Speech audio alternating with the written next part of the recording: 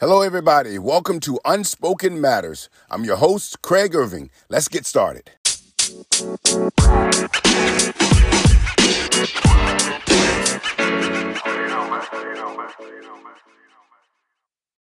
Hello, everybody. Thanks for tuning in. We will be discussing a topic this evening that is very near and dear to my heart, single mothers raising sons. I'm joined by my guest, Karenette Dunn, who is also a single mother of two young men.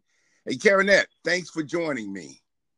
Thank you so much for having me. Truly, it's truly an honor to be able to do this podcast with you, especially for the reason that you're doing it to other your own mom. I'm just beyond happy to share my story, and I hope your viewers will actually benefit from it as well. Hey, before we dive in, I want to come clean about something. I have had so much stress about having this conversation, and I've had stress about having the conversation because I wanted to ensure that my words honored the women and the mothers who've had to raise boys to men. And regardless if they feel as if they have done a good job or raised them successfully or not, I think the mere fact that they have accepted the challenge to raise these individuals alone deserves honor and respect within itself. Because I know that even in a two-parent home, it's difficult raising kids. And secondly, I wanted this conversation to be a nod to my mother, who also had to not only raise me alone, but also had to raise my two brothers. So it was very important to me that I had the right conversation and that my conversation honored these individuals. You know, when I asked you to have this discussion, Karenette, I explained to you that you reminded me so much of my mother, especially your strength. And not to mention that you actually have a son that has my mother's name, Frankie. Isn't that correct? That is correct. That is my firstborn child. Well, before everyone hears your accent and later start texting me and emailing saying, where's Karenette from? Hey, tell everybody a little bit about your background and where you're from. And also tell us a little bit about your boys. And then we'll get started on your journey into raising these young men. Well, I was born in Jamaica, born and raised there, and spent most of my early childhood years there. I went through high school, completed high school before leaving to migrate to the United States to be with my biological mother. I spent most of my time being raised by my grandparents. So I knew that in time that I would actually end up being moving to the New York exactly to be with my mother. So that was an expectation, and it was I looked at it as an opportunity, to further my education, also to be in a different country and just, enjoy the benefits that you've often heard that you can have from being in the United States. Now, being here, I went to college, got married, and for whatever reasons, marriages, work out. But I had two children, two boys to be exact, and I've now had to figure out how I'm going to raise these two young men. My first child is Franklin. He is now 32 years old and lives in California. And Dane, being my youngest, he is 27 and he lives right here with me in New York. Okay. So I know you've shared with me the journey, your journey as a single mother. A few years ago when we first met, after we had met several times, you shared with me that journey. When you first found out that you were going to become a single parent and raising two boys, hey, what's the first thing that came to your mind? I can't mess up their lives. I felt a failure at not being able to make this work. But I also knew if I wasn't happy, I wasn't sure I was going to be able to make them happy. I had so many voices going in my head, Craig. My grandparents telling me, you basically bear it and deal with it because no matter what, you never get divorced. Divorce was it was a shameful word growing up. And when you're coming from a household where you've celebrated 50 years anniversary with your grandparents, going through a divorce was something that I don't think I would have been able to do it if they were still alive, to be honest with you, because there was a stigma associated with being divorced. And then now I have these two young lives that I can't mess up. But what was the hardest part at the beginning of that? What was the hardest part with you starting off? And what were some of your biggest fears? Where am I going to live? How am I going to Mm. take care of them?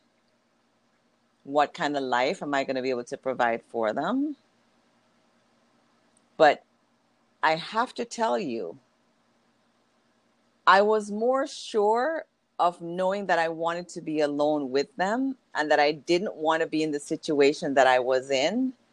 And I was willing to deal with whatever came our way because I felt that being out of that situation with my two young men at the time, boys, was better than what I was dealing with at that time. And I just knew Did you that I would be able to do it. I don't know how, because at the time my faith wasn't as strong as it is today. And I did not know how I was going to do it, but I just knew that I would find a way to do it.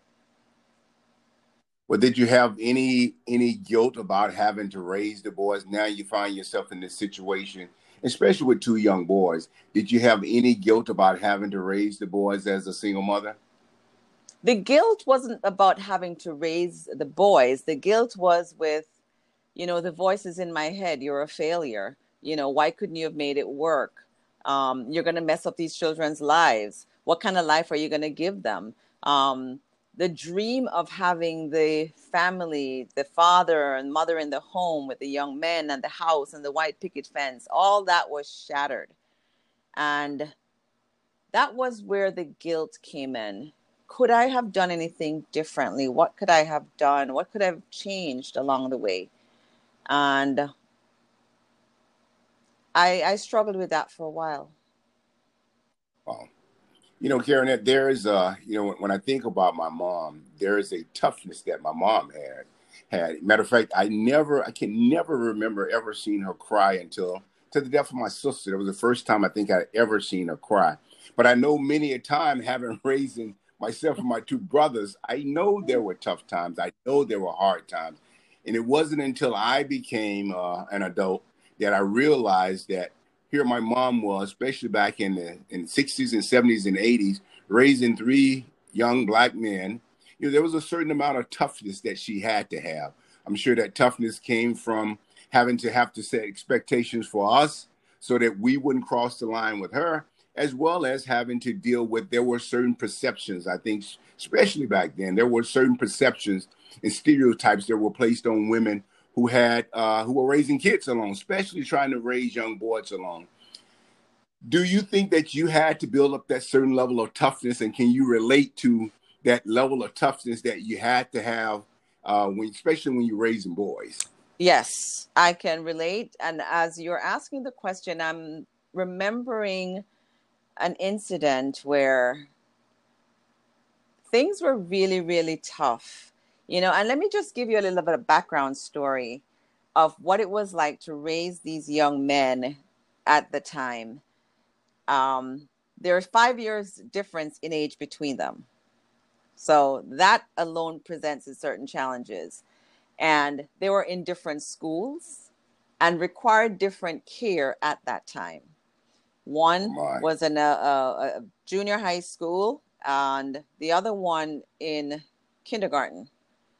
And there was a period in time where I had to get up very early, get them both dressed, drop them off in different locations to be picked up, to be taken to school, then get to work, and then had someone else pick them up from where they were, take them someplace else to meet me when I finished work. And that was our daily routine.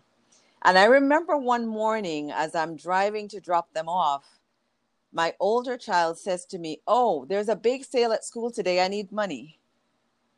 And I literally in that moment just said, "Couldn't you have told me this before? I don't have money on me all the time." "Well, that's why you shouldn't have left daddy." That was the answer that I got. And in that moment, I remember pulling off the side of the road and lashed out at him saying, "How dare you say something like that? I'm doing the best I can with the situation. And had he been around, you probably still wouldn't have gotten the money anyway.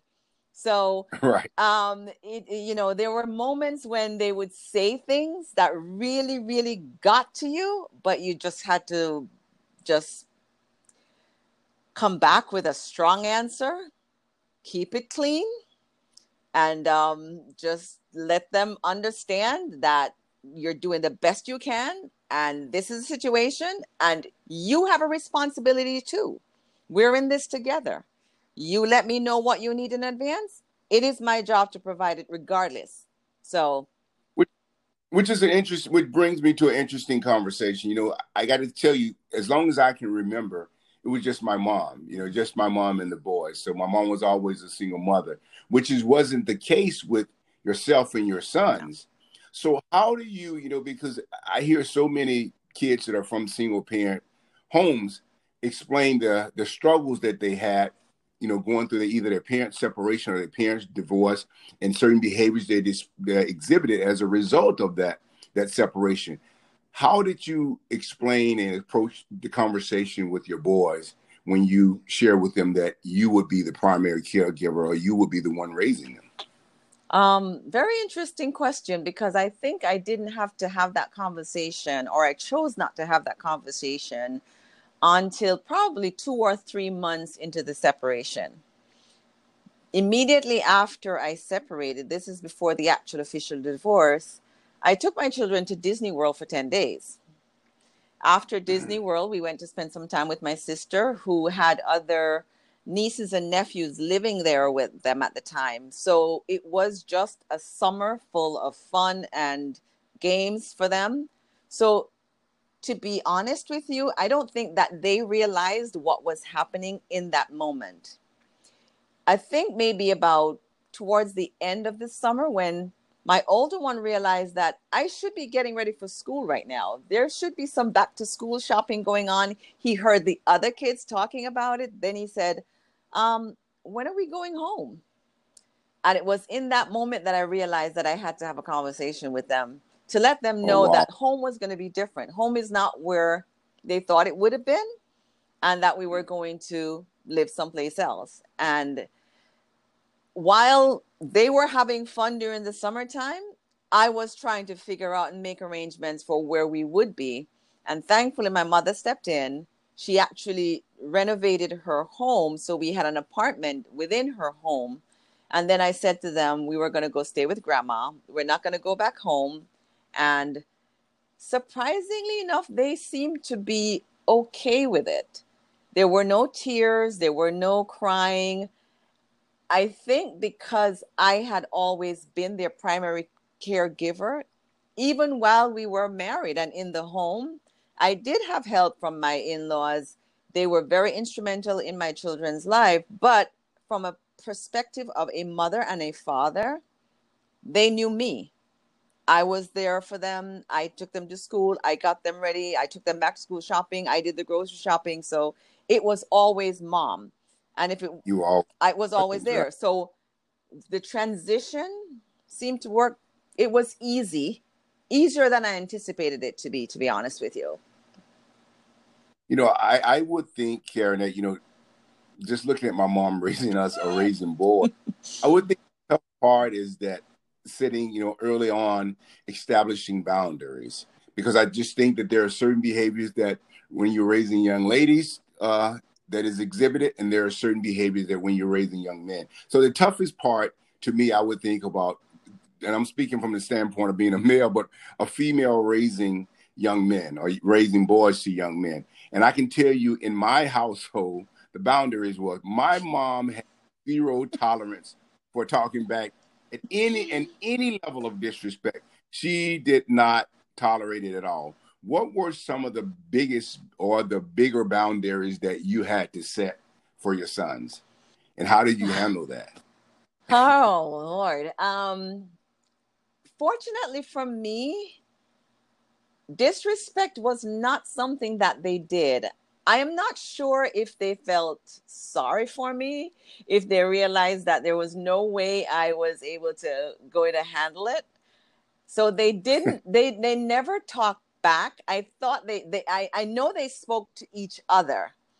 You know, they formed a coalition between themselves, but they really They, didn't talk back to me. Um, they would, they had moments when they would say something, not necessarily disrespectful, because I always had this a policy where they were free to speak their minds. Um, and I think that open dialogue, that open communication, that open door gave them a certain amount of respect. I never disrespected them. They never heard me speak negatively about anyone. I never spoke, you know, I never spoke bad about anyone in their presence. So they that was not exposed to them. And respect was something that was very, very strongly upheld by by their grandmother, my mom's husband, who was also instrumental in their lives.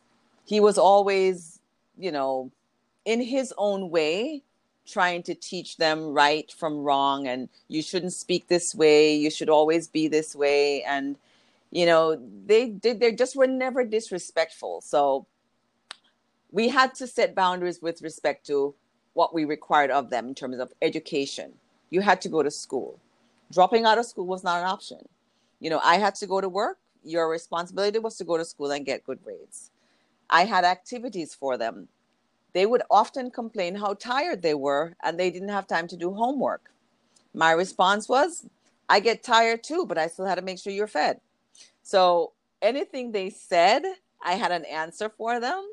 And in some ways, they did have that like slide slick remark, but it wasn't disrespectful though. It was just them being boys, and we allowed them that latitude to a certain point, and we said, okay, that's your opinion. However, my rules, my home, this is what it is, and you have to deal with it.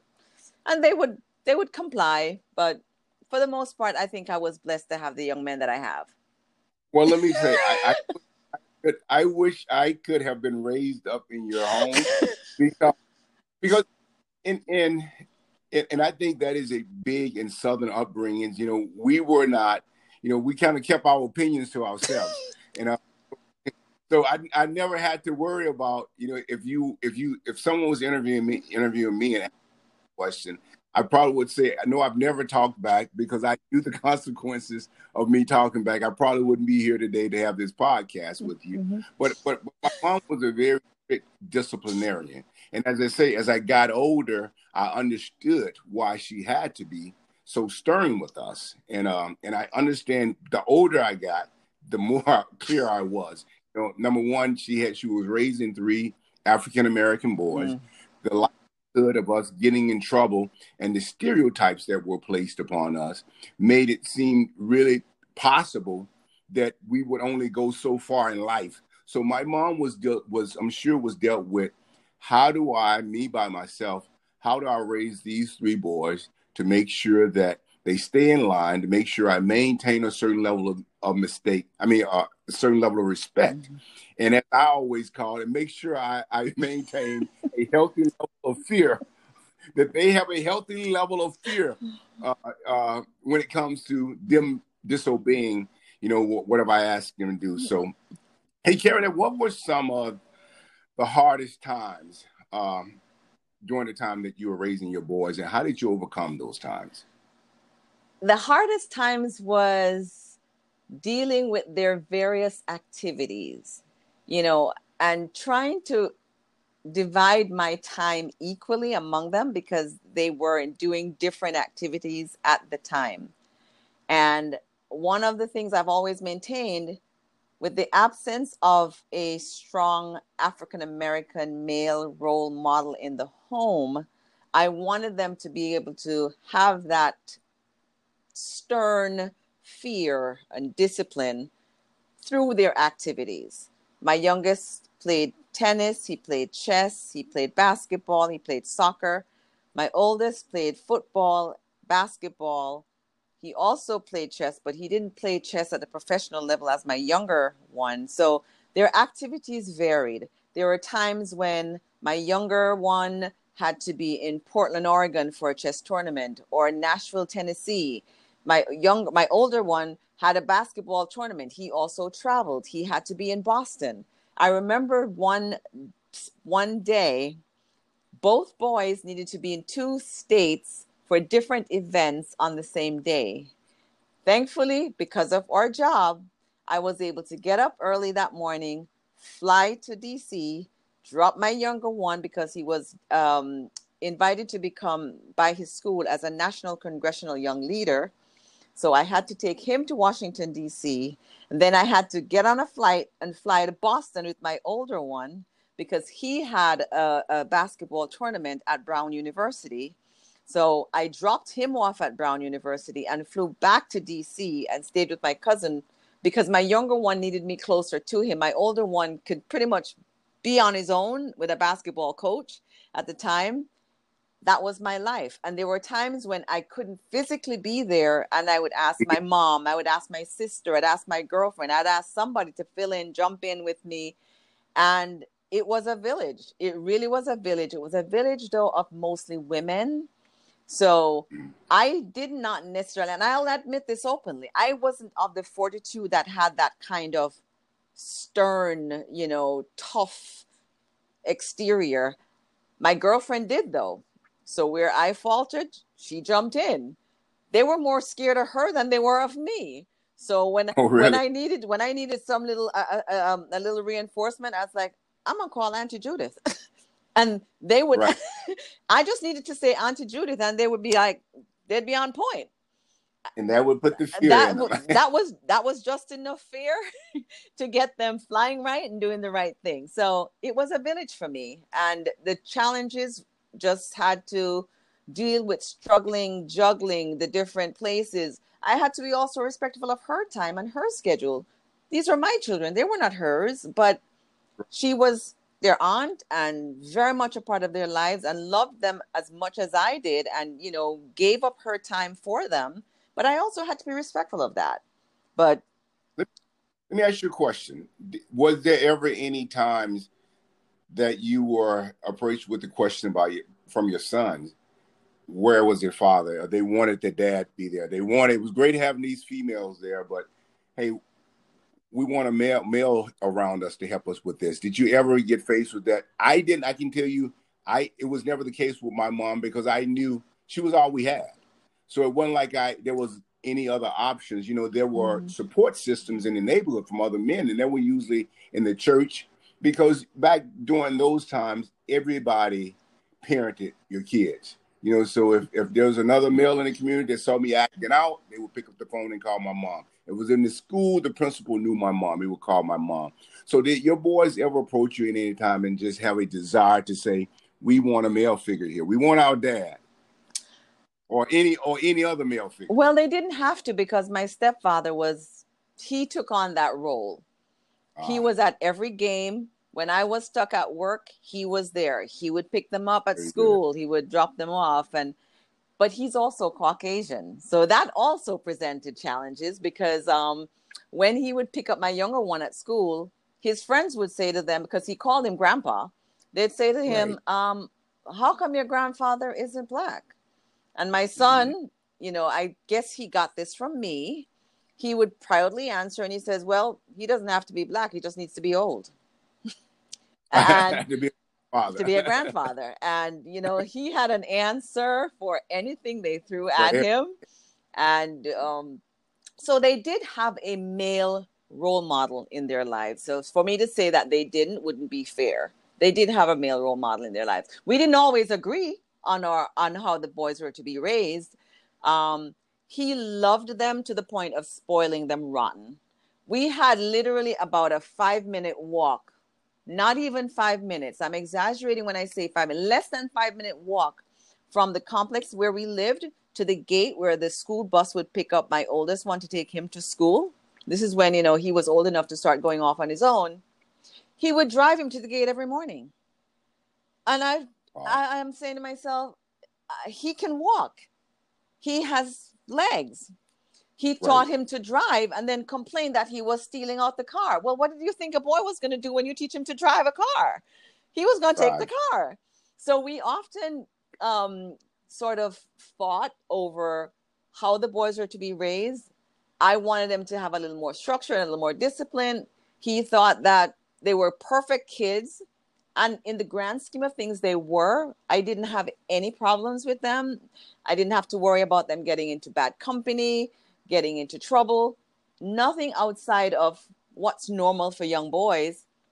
So he thought that because they were so good, he could be equally as lenient with them.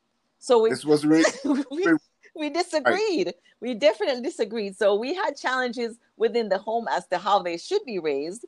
I maintain they're my children, my rules. And he's like, well, they're under my roof. So what I say goes. And we had that kind of struggle back and forth. But overall, they were very, very respectful in the long run. So, you know, they got a latitude more than most young boys got.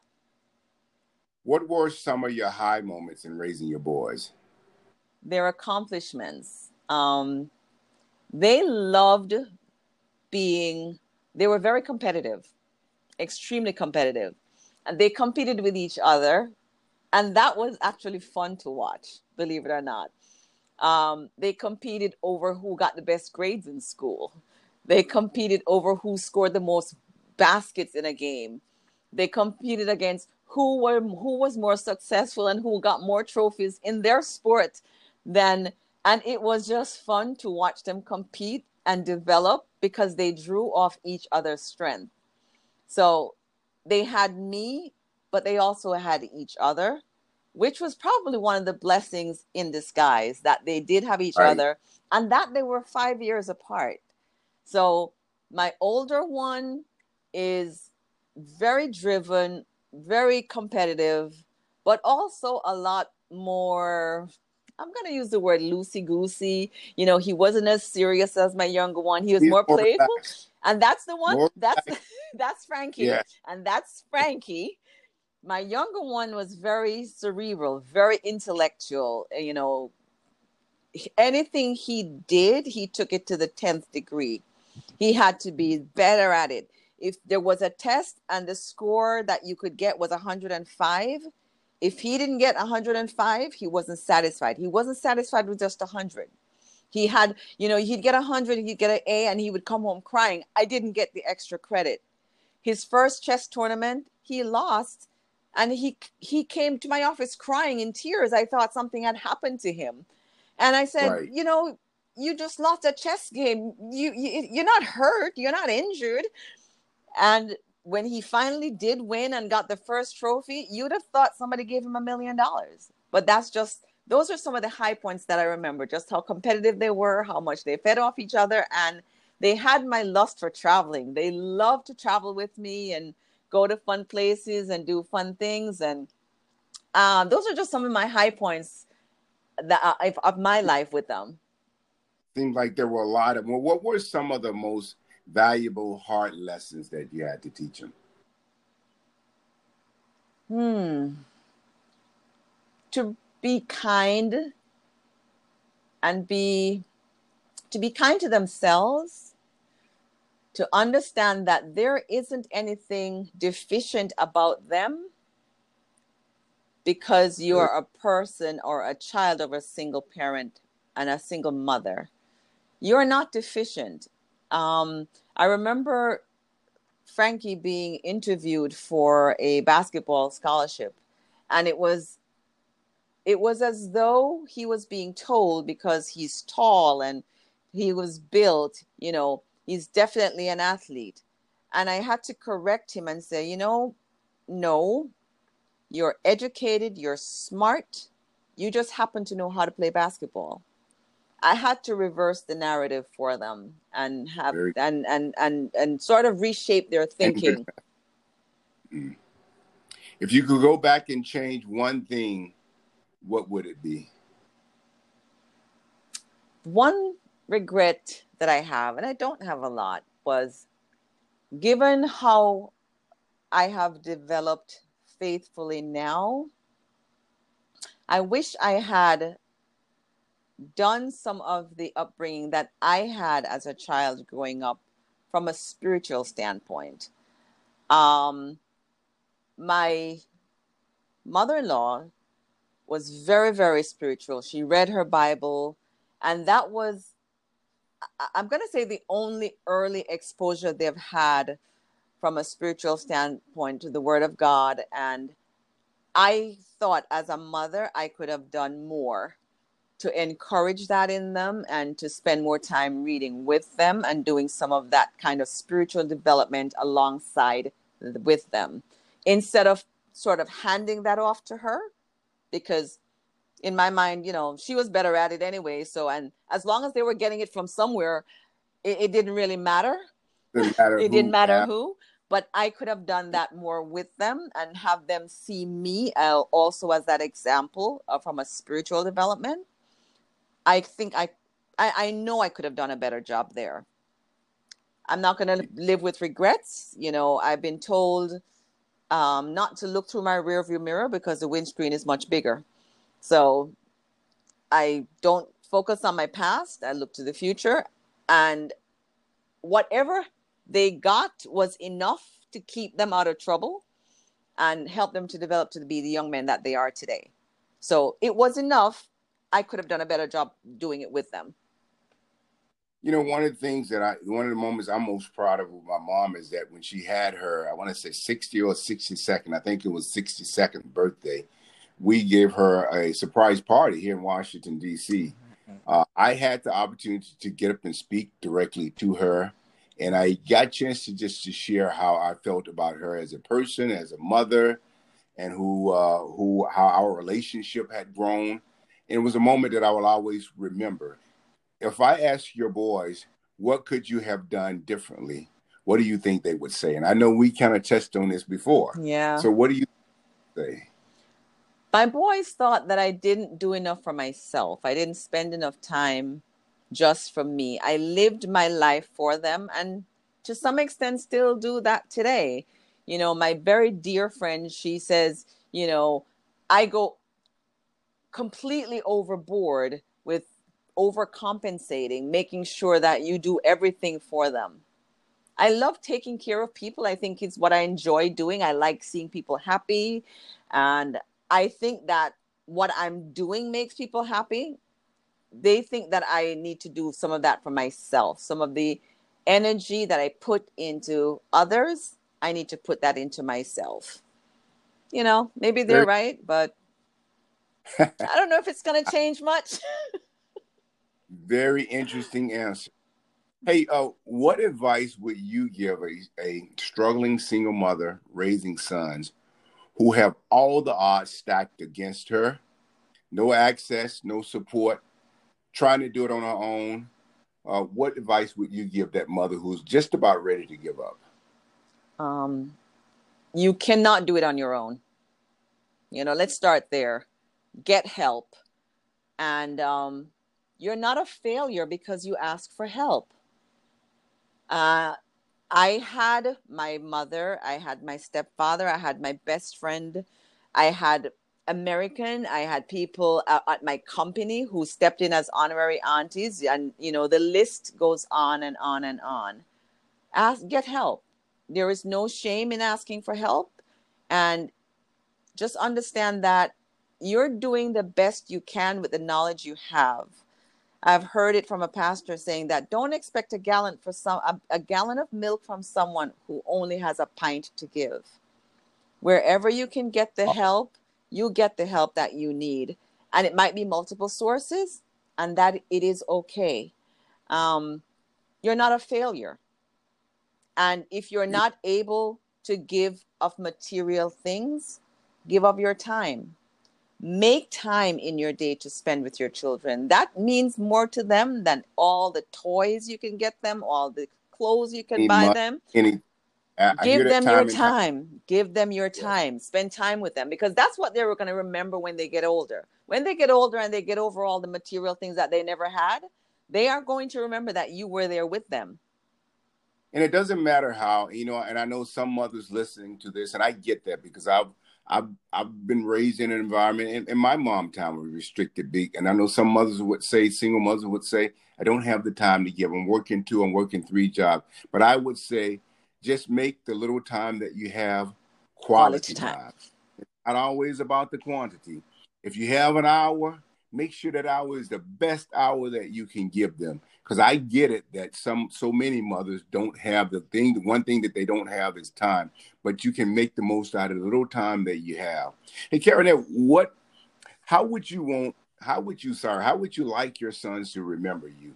What do you want your legacy to be with them? And it's such an interesting question for me, because me not having my mom, I know I worked so hard to keep her legacy alive, to keep her memory alive, because I want not only myself, but people who know her to remember her in the way that she lived versus the way that she died.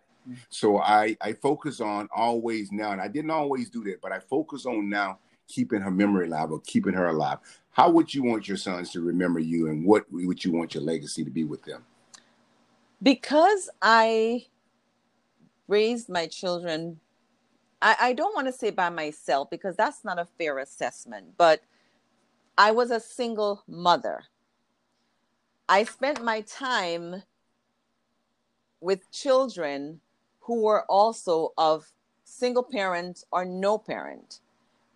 I would leave often to go work in orphanages. I've worked in orphanages in Haiti. I've worked in orphanages in Brazil. And in some way, I was paying it forward. I was doing for other children what they may not have had happen for them that I had for my sons. My sons had a family. They had a village. They had a network that they could tap into. So I was a single mother, but I was not alone. I wasn't left alone to raise these boys by myself. And it allowed me the opportunities to do a lot of these philanthropic work that I enjoyed doing, spending time with other children. And they know this. I would share stories with them.